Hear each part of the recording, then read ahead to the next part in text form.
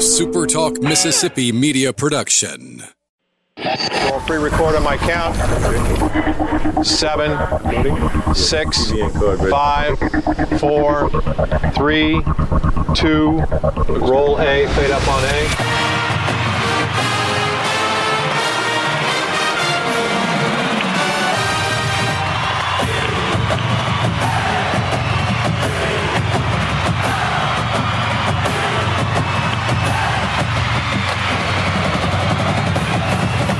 Southern Miss to the top. You're tuned in to the Eagle Hour. Hey, we're glad you are. Welcome to another edition of the Eagle Hour. Bob Getty, Luke Johnson, Kelly Sander. We're broadcasting from the First Bank Studios in Laurel and Hattiesburg today. And we're glad you're with us. We got a great show today. Our buddy Patrick McGee will be joining us from New Orleans a little later to talk about the fire at the Superdome and some other stuff that we think you'll enjoy. Jack Duggan about to join us here in just a moment. Opening segment sponsored by Dickey's Barbecue Pit. Great guys at Dickey's, great food. You can enjoy it 7 days a week. Next time you're going to plan a catering event, make sure Dickey's is part of that. They can cater any event for you, large or small, for your home, for your church, or whatever. Just make sure you choose Dickey's. And Bob, did you realize that if you get any of your catered food from Dickey's for your tailgate party, they have a no rain guarantee? What's that? That means it'll be. It won't rain. It'll be weather just like this. Well, there you go. So we want everybody to make sure that you keep Dickey's in your plans. All right, Jack Duggan, Sports Information Director at Southern Miss. Always glad to have Jack part of the Eagle Hour. Jack, we've talked a lot this week about the football team and about the struggles offensively, but we really haven't talked to a large degree. It's easy to overlook positives when you're not winning, but boy, this defensive team has played pretty well, and you were telling me that statistically they're among the nation's leaders going into this game this weekend. Well, they are, Bob. And again, thanks for having me on. If you look defensively, the Golden Eagles are 12th nationally in total defense. We've only allowed 248.3 yards a game, and if you look at it, we gave up I think 300 against South Alabama, 166 against Grambling, and then just 304 last week. So, when you, in the scheme of things and the way that college football is played now, that's pretty salty. So a number 12 ranking is pretty good. Especially we've done well in rushing defense, where we've only given up 43.7 yards a game, and that's number 2 in the country. Passing, we've allowed 204.7 yards a game, and we're 60th in that category. So I tell you, it's pretty good. Defense has played, very well, through the first 3 games this season. And Nick Saban's taken notice of that. He did talk about the defensive effort of the Golden Eagles and their ability to stop the run. You're right. That has been the best thing to see. And, Jack, I thought Saturday night, you go into halftime and you're shutting out a pretty solid Troy football team. I don't think the score was indicative of how well the defense played throughout the night Saturday. No, I don't think so either. Maybe a play or two on that first drive where they struggled a little bit, but other than that, I thought defensively, in all three games has been, phenomenal for us, and that's everywhere. That's up front, that's at linebacker, and that's on the back end. I think it's showing, and we're starting to turn people over too, and forcing some turnovers. So I think it's just I think they're going to be a fun unit to watch. I think look at the kicking game too. The kicking game has been really good. Briggs Bourgeois has been fantastic, kicking it off. He's done really well. I think in the field goal, I know he had one missed off the upright from 41 on Saturday, but he also missed a career long 50. So everything else he's hit. He missed his first extra point of his career. Unfortunately, got blocked in that ball game, but he's played well. Mason Hunt, our punter, has played phenomenal.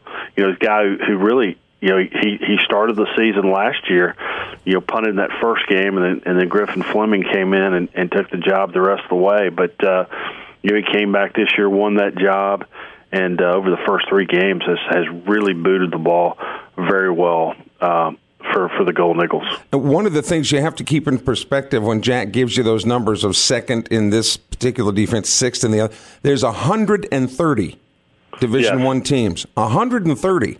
And the Eagles are up there in the top 10 in a couple of those categories.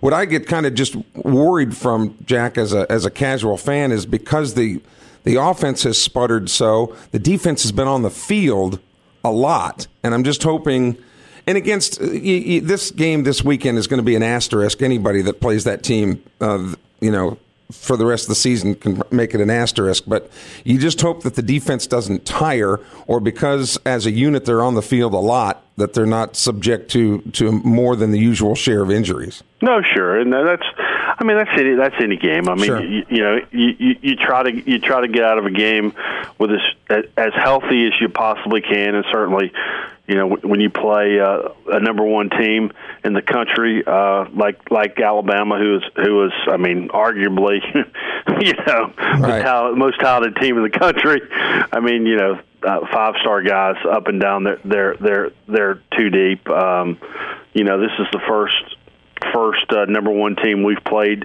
since we played the Crimson Tide back in 1980. We lost that game 42-7. In fact, we were ranked in that game as well. We were 20th in the country, and of the nine games where Southern Miss and its opponent have been ranked, 3 of those have come against Alabama. One of them was that game. There was the 1999 game where we lost 35-14. Alabama was 14. We were 20. And then, of course, back in 2000, where we shut out the Crimson Tide 21-0. We were the 25th ranked team in the country, and they were ranked 13th. So it's a series with a lot of history, and certainly, it's one that's never been played outside the state of Alabama. So that's kind of interesting as well. And never will be. No, probably not. No, but no, never will be. Luke, get in here. One thing that'll never happen also is they'll never have officials outside the Southeastern Conference also. I could be wrong on that, Jack, but it always happens. In the pro throw game, which was my senior year, we were driving pretty late or late in the third quarter, and we were going in to tie it. And just magically the sprinklers come on. I mean, just come on, stay on the field for 5 minutes, kill the momentum. We stall for a field goal.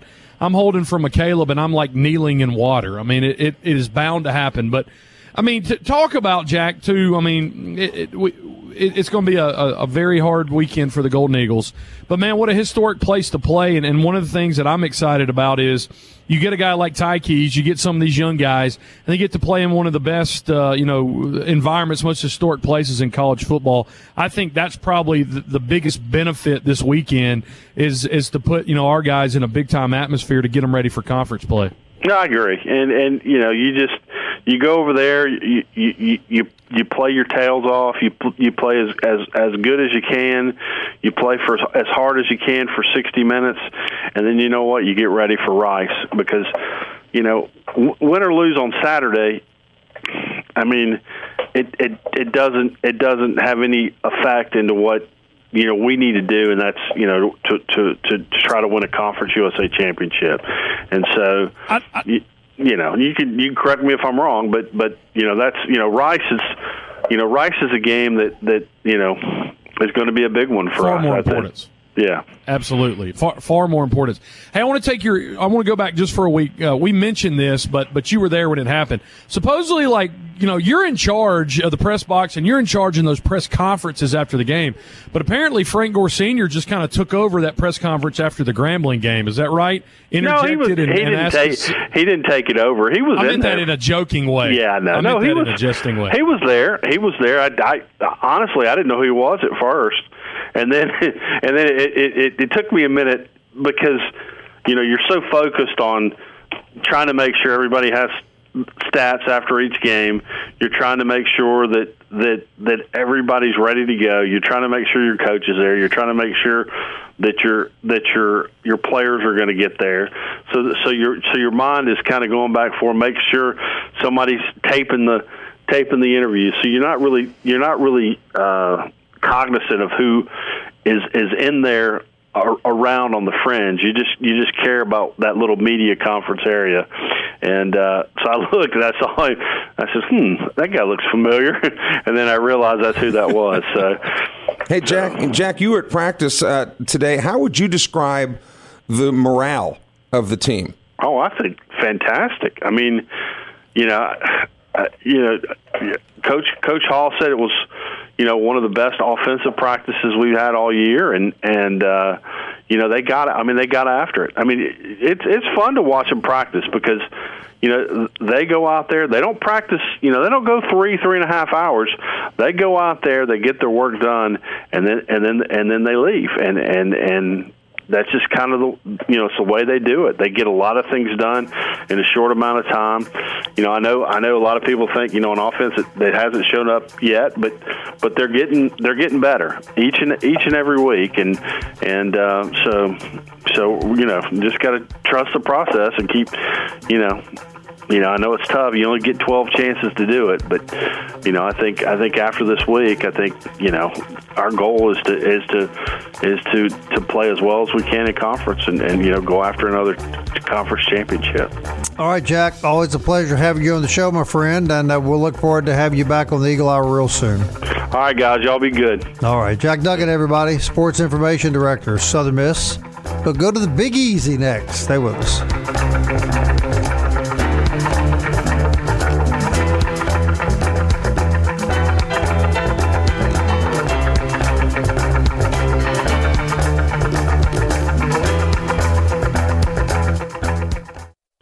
Southern Miss to the top. To the top. You're tuned in to the Eagle Hour. Campus Bookmart, campusbookmart.net. That's where you go to get your Southern Miss apparel. At least you should be going there. They're on Hardy Street, right across from the campus. You can shop them online 7 days a week at campusbookmart.net. And we hope that you do. Want to thank Jack Duggan for joining us in the first segment. And now we're going to go down to the corner of Adeline and Magazine Streets and the beautiful city of New Orleans, and that's where we find Patrick McGee this afternoon. Did I get that right, Patrick? Adeline and Magazine? It's Aileen Magazine. A-L-I-N-E. I just hope you're not down there, Patrick, with holding up a sign that says, "We'll write articles for food." No, that would be pretty. That would be a first, though. Yeah, there we go. All right, Patrick, of course, now with NOLA.com and keeping a close eye on the New Orleans Saints for us. But first, before we get to the Saints, Patrick, what about the fire at the Superdome yesterday? What can you share with us about that? Well, I was off. Yeah, I'm off. I was off yesterday, and I'm off today. And I was just sitting here looking at my Twitter feed, and then somebody, it looks like the Superdome's on fire. And it was a fairly legitimate fire. Apparently, something went wrong whenever they're using a pressure washer up there trying to clean the roof. Something caught fire. There was one person that was injured, taken to the hospital, but he seems to be fine. But I went to the Home Depot in the afternoon yesterday, and I looked up, and there was kind of a nice, healthy black mark there on the side, on the roof of the Superdome, because they're kind of on the side. But it's weird. It's been a weird season. I don't even know what could happen next. The Saints are supposed to be coming back to town next week, and it's just it's just one of the many weird things that's kind of happened to the Saints here through the early stages of the season. I guess they're working out at their facility there in the New Orleans area, though, right? Is that where they're practicing? No, they're still in Fort Worth. Really? That's where they've been practicing. They're supposed to return next week, ahead of the Giants game. But now here's a situation where it's difficult to get people to work at all because the government is essentially paying people to stay home, and you got this one poor guy who goes on top of the Superdome. Yeah, to pressure wash the top of the Superdome, yeah. You're right. Whatever he's getting paid, he should get doubled, yeah. I agree. All right, Patrick, I know that you and Luke are hoping for some home cooking. I'll let Luke get in here and bemoan what happened to the team and get your explanation about what happened Sunday. Go ahead, Luke. Patrick, the Saints rushing attack was just slightly better than Southern Miss's, but when Kamara goes 8 rushes for 5 yards, we got problems. And you can talk more about this, but I mean, a lot of people didn't realize Saturday it came out Saints were going to be missing several coaches. I don't know if that figured in, but just looked like Matt Rule and Brady were steps ahead of Sean Payton in this one. Yeah, it was one of those games. There were a lot of things kind of going against the Saints. Had multiple players out on defense. I think that kind of hurt them early, especially on defense. They kind of got on their feet there in the second half. But yeah, when you have 7 coaches out, that's going to make things a little different. So preparations probably weren't the greatest. They're up to par what they're used to, and I think that just kind of played out. But there really wasn't any excuse for how badly the offensive line or Jameis Winston really played. I thought, Kamara was just kind of a victim of the circumstances more than anything. It was a really poor performance, really in a lot of different ways for that offense, and it was surprising to see them really kind of take a step back. But again, no side of the ball, on offense, you really have to be on top of your game every week to go in and be prepared to face these defenses. And Carolina obviously is pretty good defensively this year, and they just got kind of overwhelmed. And Winston just kind of, he looked like himself, he looked like the Tampa version of Winston there at times during the game.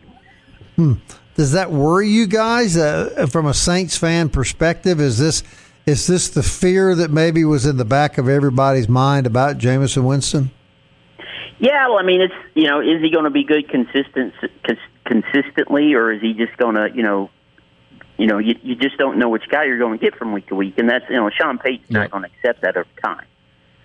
You kind of know what you're going to get out of Taysom Hill every week. He's not going to be perfect, but you're going to be able to, what you're getting. And with Winston, it's if he proves to be unpredictable over these next few weeks, I mean, there's a chance that, if we see more of what we saw this past Sunday, he may not be the starting quarterback in the second half. It was the first interception, Patrick, that I was just like, okay, there's Jameis. We have found the real Jameis. He's getting pulled down, he's in the left side of the line, and he just literally throws up like a shallow fly to center field. And literally the Panther safety just sat there under it and caught it. And I was like, okay, there he is. I've been waiting on him. And that's the type of, to your point, that's the type of stuff that Sean Payton will not allow. No, he's, they kind of let, Jameis run with it in Tampa. Eventually things kind of changed there at the end of his tenure there. But Sean Payton has a lot of trust in the Taysom Hill, likes Taysom Hill. He's not afraid to go to him if this trend continues. Who do the Saints play this week, guys? They're playing at New England. That's unpredictable. Yeah. That'll be it. Yeah, that's one of those games you really don't know what's going to happen. There's a bunch of kind of new faces on both sides for the team. So it's kind of one of those games where you go in and, anything can happen on Sunday. All right, Patrick, your thoughts about the Golden Eagles. We were talking to Jack Duggan earlier in the show. They're playing really well defensively. Played, I thought, an outstanding game Saturday night defensively. But talk about offensive woes. They start with the offensive line. You got this, this basically a baby playing quarterback that nobody really expected to see this year. So you can't really blame everything on him. I think that would be terribly unfair. But you and I and Luke talked earlier before the season started about the effort that went into recruiting offensive linemen, how big they were, how enthusiastic they were. But this is a really poor start from an offensive perspective, from the perspective of line play, Patrick. Yeah, well, I mean, I did expect more out of this line. That's a group they really bolstered through transfers and stuff. Their starting five is a good, solid. I thought coming in was a solid starting five. I didn't see them really dominating the line of scrimmage or anything like that. But overall, they had the numbers to work with when it was kind of a concern maybe coming out last season. It is kind of surprising to see them go like this, but you just don't know. I mean, I don't know why they can't really run the ball. I mean, or at least they didn't this past week. I mean, that's something that's really got to be a centerpiece of this offense. But it's one of those things where teams are going to know if they stop Southern Miss from running the ball, they're going to beat them, because the passing game just isn't going to be great until just something clicks there. It's going to be a struggle in the passing game, having Ty Keys out there at such a young stage in his career. He just wasn't meant to be out there. So, defenses know that if they really kind of get in the box and put a bunch of guys in there, they're going to be able to probably slow them down running the ball, and that's really going to limit the offense as a whole. Back on the NFL front, Patrick, one of the things that people don't like about these rule changes, and it seems to be universal, the taunting rule. Now that every player seems to be getting flagged for taunting, and the increased incidences of targeting that we happen to be seeing. And a lot of people are saying, it slows down the game. It's just not the game of football in general. What sort of things are you hearing about the new taunting rule and how often it's being called, and the targeting rule and how it is also increased? Well, all I can really speak to what I've seen this season, and I've seen the taunting calls really both more in college and then in the NFL. And some of them were justified, some of them were overblown. But the targeting, I'm a big supporter of the targeting. It's not always applied, in a great way or whatever. But these guys have got to learn how to tackle the right way, or they're going, they're just going to shorten their careers, or they're going to shorten somebody else's career. Launching yourself headfirst into another guy's helmet is worthy of a penalty. I'm not saying it's perfect every time, but I think the targeting rules need to stay. And I haven't really seen that misused this season in terms of targeting. Maybe some of the calls, I thought some of the roughing calls there with the Saints and Panthers were kind of quick trigger, just from what I saw in that game. But, the taunting, they could probably dial it back a little bit. But just from the examples I've seen, most of them were probably deserved. There was one Monday night game early in the college football season, I think, where there was 3 targeting calls. Ole Miss and Louisville. Yeah, in the first half. Four. In the first half. Ole Miss and Louisville, yeah. Yeah, if I'm not mistaken, there was one play where they could have called 2 guys for targeting. Yeah. That was a game where it's the first game of the season, and guys are just being sloppy with the mechanics on tackling. And it's just watching them like, when are you going to realize that you can't? That's not how you're supposed to tackle in the first place. And it's just not, for the long run, it's just not good for the game to have that as part of it. All right, Patrick. Well, thanks for joining us as you do every week. Enjoy that good New Orleans food. Real quick, where have you eaten so far? Because that's the eating paradise of the world. Well, Luke pointed me to Mahoney's, which is basically right across the street from me, and that was a fine po' boy. And the best chicken sandwich I've ever had is from Shia, and I've already ordered it twice in 2 weeks. It's the chicken schnitzel sandwich, and it's amazing. It is amazing. Well, you enjoy yourself, Patrick, and think about us, okay? When you're dining on that New Orleans cuisine. We'll look forward to talking to you again next week, buddy. All right, thanks, guys. All right, Patrick McGee, everybody. Now with NOLA.com. The chicken schnitzel? Is that chicken schnitzel, I believe. Can we say that on the air? Yeah, I think we can. Kelly had a Chihuahua named Schnitzel one time. Right. Yeah. We'll be back.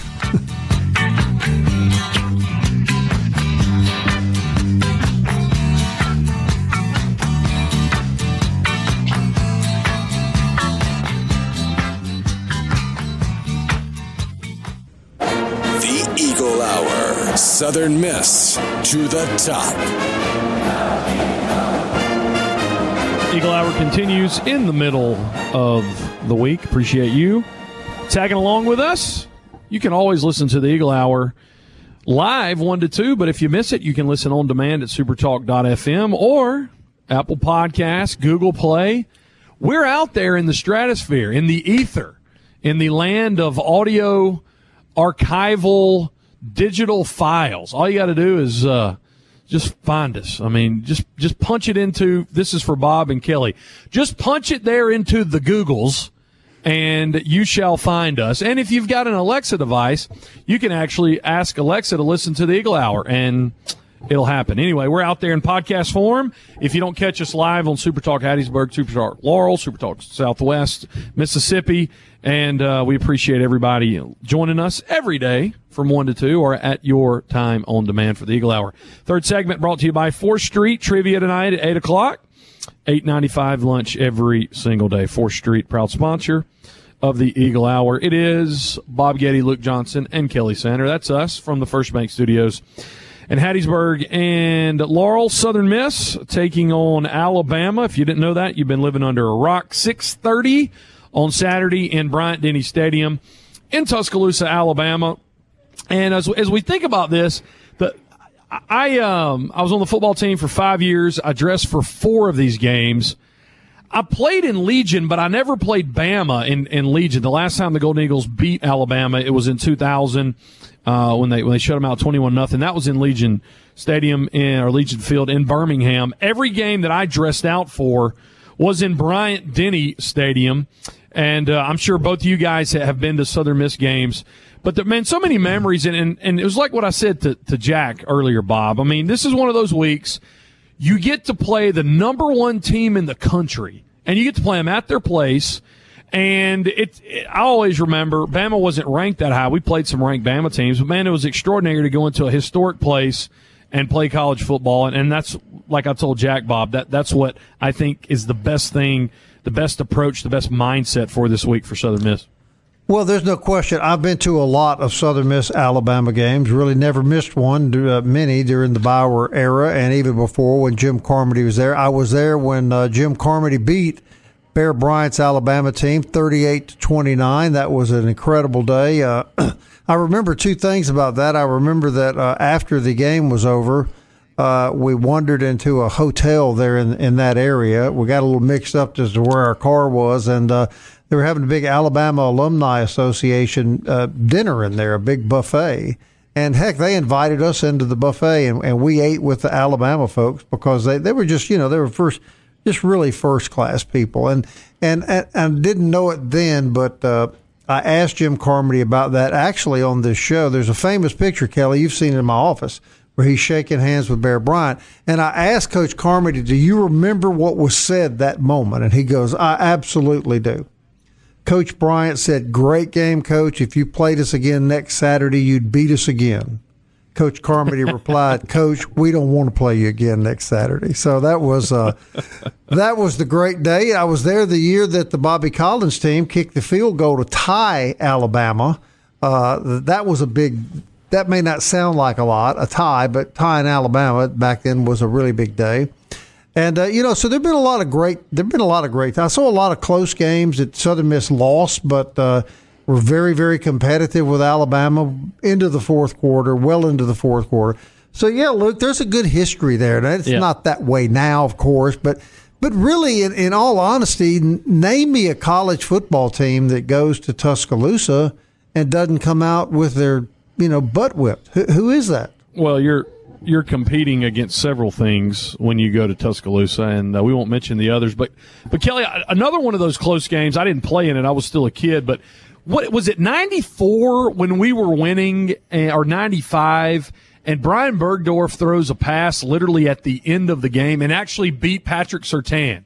Last play of the game. I think it was right. Was that, Kelly, was that 95, Bob? Was that 95? Is that when that was? I don't remember the year, but I was there for that. Last play of the game, Patrick Surtain shoved to the ground by the receiver, as I recall. Shoved literally to the ground, catches the ball, touchdown, Alabama wins again. No flag. No flag. So I had about that much sympathy for Mississippi State last week because I've been to many of those games. How about it, Luke? Yeah, in 2003, so we go over there, and Dustin had a difficult game before. Damian Carter was still starting. So we go to Bryant-Denny, and I punted like 8 or 9 times. Mid-third quarter, I drop a snap. I get hit. Ball comes out. They recover. Nasty Bunch holds. Next snap, or next punt, it's a high snap, and it drew me to the right. I just tried to get it out. It got blocked, and really nothing I could do about that. Next snap, next punt, we're at the hash. And Coach Bauer, when he would call these, he would do it at the last second. I'm thankful I didn't have time to think about it. I'm out on the field at the hash, and he starts yelling, green, green, green. And that was a fake punt call. So it was like a 17 to 19-yard kind of back shoulder fade. If we don't get the catch, they'll PI us. The defense will. So Ettrick Pruitt's out there, and I am about to throw a pass in Bryant-Denny Stadium. We completed it. It was like a blur at the time. The next year, or let me go back to that to what I was saying that for. So Eagles are down 17-3. And the next ensuing kickoff, Johnny Eubanks house this one for 93. I mean, hit the sideline, nobody's around, house it. Dylan Kleckler is like 20 yards behind John Eubanks. Eubanks is probably on the 30 or the 40 on the right side going to the house. Dillon engages an Alabama player on the entire other side of the field, 20 yards behind at the numbers, and gets a holding call. There you go, Bob. That's all you need to know. You play more than Alabama when you go to Tuscaloosa. Well, I think you're alluding to some other things. Like, say, we don't want to sound like crybabies, but and of course we joke about the check. Is the check signed? Has the check cleared? Is the ink on the check dry? And several people have asked over the years, if there are such thing as money games, why not play 3 or 4 money games? And here's the answer to that. I mean, on the surface, it seems reasonable. All right, if you're making $1 million to go to Alabama, why not play Auburn and get $1 million from them? Go somewhere else and get $1 million from, wherever. And the reason that you don't play 3 or 4 money games in a year is because you owe it to your athletes to put them in a situation where they can, most of the time, compete, and have a chance to win. So you don't want to ever totally put money ahead of giving your athletes a chance to win. So that's why, there are such things as money games, but, maybe 1 or 2 at the most per year, particularly in football. Except in the late 90s and early 2000s when our non-conference slate was like Bama, Nebraska, A&M, and then we would play like a top, 20 or top 10 TCU team. I mean, that's what would happen. But yeah, but remember though, Luke, that TCU came here. All right, Texas A&M would play in Jackson. It was a conference game. I'm not saying it was a money game. I'm talking about from a ranked. Oh, I got you. Because I was going to say Nebraska came to Hattiesburg as well. I was there. Yeah, they came. Yeah, they came in 03. Played in that one, but when we would play at Bama, I mean, it was really cool because we would most of the time we would stay at the Galleria in Birmingham. So we would drive through Tuscaloosa on Friday. We would go to Bryant-Denny, and Fridays were always fun when we just kind of did a little workout in the stadium. We'd kick a little bit. Offensive linemen would just be throwing the football and running route. It was real laid back. We'd run through a few things. So then we'd get in the buses and we'd go to Birmingham on 459, stay at the Galleria, wake up early. Kickers, we would walk around the mall before it opened. That was our position meeting because we're kickers. We'd get back in the bus after we ate pregame. And then we would get on 459, and you guys know right there at McCalla where 459 merges back into 59. The Alabama Highway Patrol would shut down 459. They would back 59 up for about a mile. Our buses would go around everybody. We had the entire Interstate 59 from Birmingham to Tuscaloosa by ourselves, and they would bring us in. Now, here's the thing. When you got to Tuscaloosa, they could have been 99 years old. They could have been 19 years old. When you come in on McFarland and hit Bear Bryant Drive and get off at Bryant-Denny, everybody was telling you that you were number one. It didn't matter who they were. Oh, yeah, the Italian number one. That's what you're referring to. Am I right about that? There you go. We knew it. They knew it, too. All right, when we come back, I got a surprise for both of the boys on the show. Now, we can all talk about our memories of seeing Alabama. Luke can talk about his memories of playing against Alabama. But you guys, we're going to bring a guy on the show here in the last segment that beat Alabama, that brought the Crimson Tide Nation to its knees. You got Jesus on the phone? And he knows what it feels like to watch the empire fall at his feet. And that'll be next on the Eagle Hour, Kelly. You just sit there and think about who this might be. Luke, you do the same thing. Think about who this might be. A man on the Eagle Hour that knows what it's like to bring the Crimson Tide to its knees. That's next on the Eagle Hour.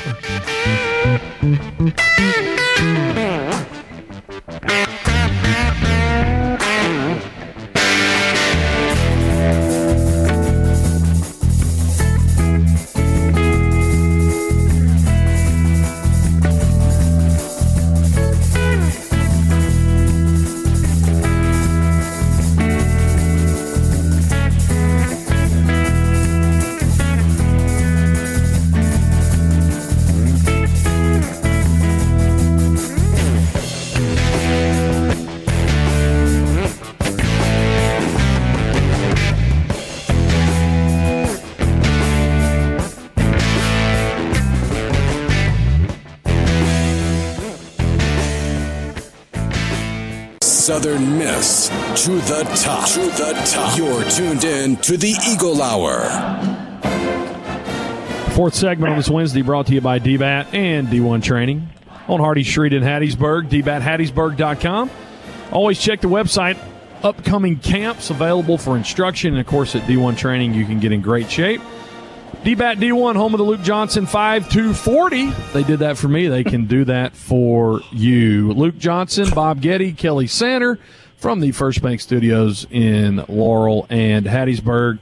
All right, Bob, you kept us in suspense. You went out there and into the guest list and brought in a superstar. You know, we've all talked about our Alabama experiences and how we've witnessed them, and Luke, obviously, the guy that can talk about playing against them.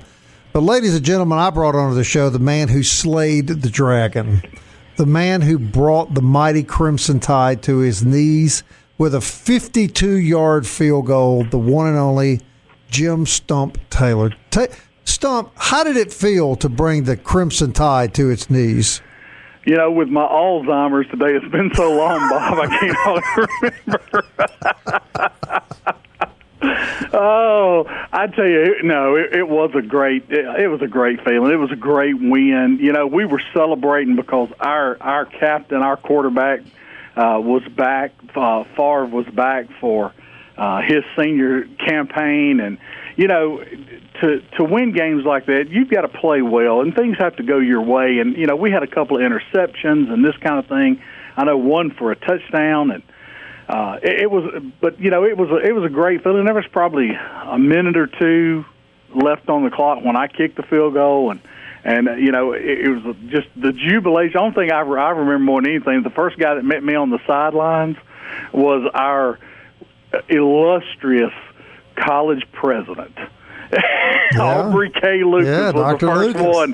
He was the first one in my arms when I came through. So Dr. Lucas. Take us back. When you go on the field, the team's getting ready, everybody's getting ready to get in their stance. What's going on through your mind with the opportunity to beat Alabama or be the guy that misses the field goal at the end of the game? Well, I missed enough of those. So, you know, Luke will tell you the same thing I'm going to tell you. You don't think really about that. I mean, you know the gravity of the situation. I think today, reflecting back on it, it's a bigger moment now than it was then. You know, and it's just like our guys going to play this weekend. You know, they know Alabama. They know all of that. They know a lot of guys that play there, but they're all the same age. They're in the same business. They're thinking they're going to go win, you know. And so you go out there and do what you've practiced all your life to do. You know, you put yourself in that scenario in your head, whether it was in my grandmother's backyard kicking over her clothesline, you know, this to beat Alabama or whatever. And I don't remember a lot. I remember there was a timeout called, and which I didn't pay much attention to timeouts. I mean, I just stayed away from everybody and got ready to kick. No, and I know what the coaches were saying, Stump, on that sideline. They're going, all right, Coach, you're putting our success on the shoulders of Stump Taylor? Is that what I'm hearing here? That's what you're hearing. You know, we were on the 35-yard line for 3 plays in a row before we didn't get a single yard. You know, in 3 plays we don't get a stinking yard, and I'm going out there to kick a 52-yard field goal. You know, and in fairness, it was into the wind. Right? That's what I'd say. You know, the wind had been at my back. I'd kicked 1 or 2 through the uprights on the kickoff. But the wind had been really howling. And we had kicked a 50-yarder in the first or second quarter going this direction. And it changed. It wasn't a powerhouse wind, but it was a wind, you know. Yeah. And stop, young people don't realize that you were like the Mark Mosley of Southern Miss football. You were a straight-on kicker, and that's a different art form than what they even know about now. Man, probably one of the last in college football. That would have been 1990. I think I remember maybe Florida had a kid. Luke, you may remember Florida may have had a kid that kicked off that was straight on in that time period. And Virginia Tech was the last school I knew that had a couple of straight on kickers. But I was the dinosaur. Jim, there's no doubt. Jim went to kicking camps in junior high with Tom Dempsey. I mean, that's how far back it was. Tom was actually the instructor. What are you talking about? Now, Stump, if I were you, I'd have that shoe in a glass box, and I'd show it to everybody that ever came near me. You don't do that kind of thing? I don't even know where it's at. Really? No, I guess I left it. I don't know, man. When I got through, I was done. I didn't want to think about football. I had all I wanted. Did it have the square toe, Stump? It did. Did it? Gosh, man, we got to try. We'll try to locate that shoe. It's got to be somewhere. Did it have the Velcro strap that pulled up the end? I didn't use a Velcro. I used a Velcro strap in high school, but I didn't. I used just a regular string in college. Well, Stump, I just tell you what. Jimmy Taylor. I'm telling you Jimmy what. Taylor I'm so proud you're my friend, and I tell people all the time, yeah, my friend slayed the dragon, buddy. That's exactly right.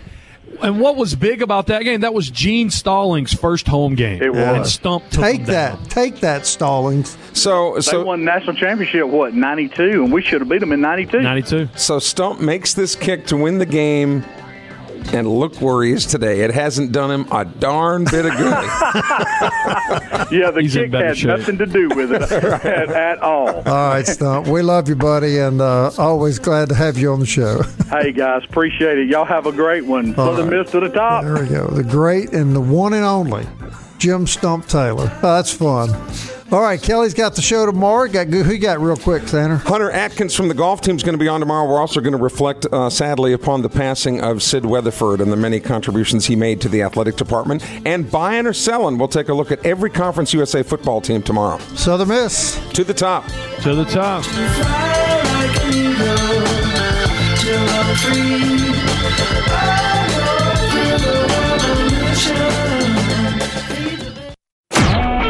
A SuperTalk Mississippi media production.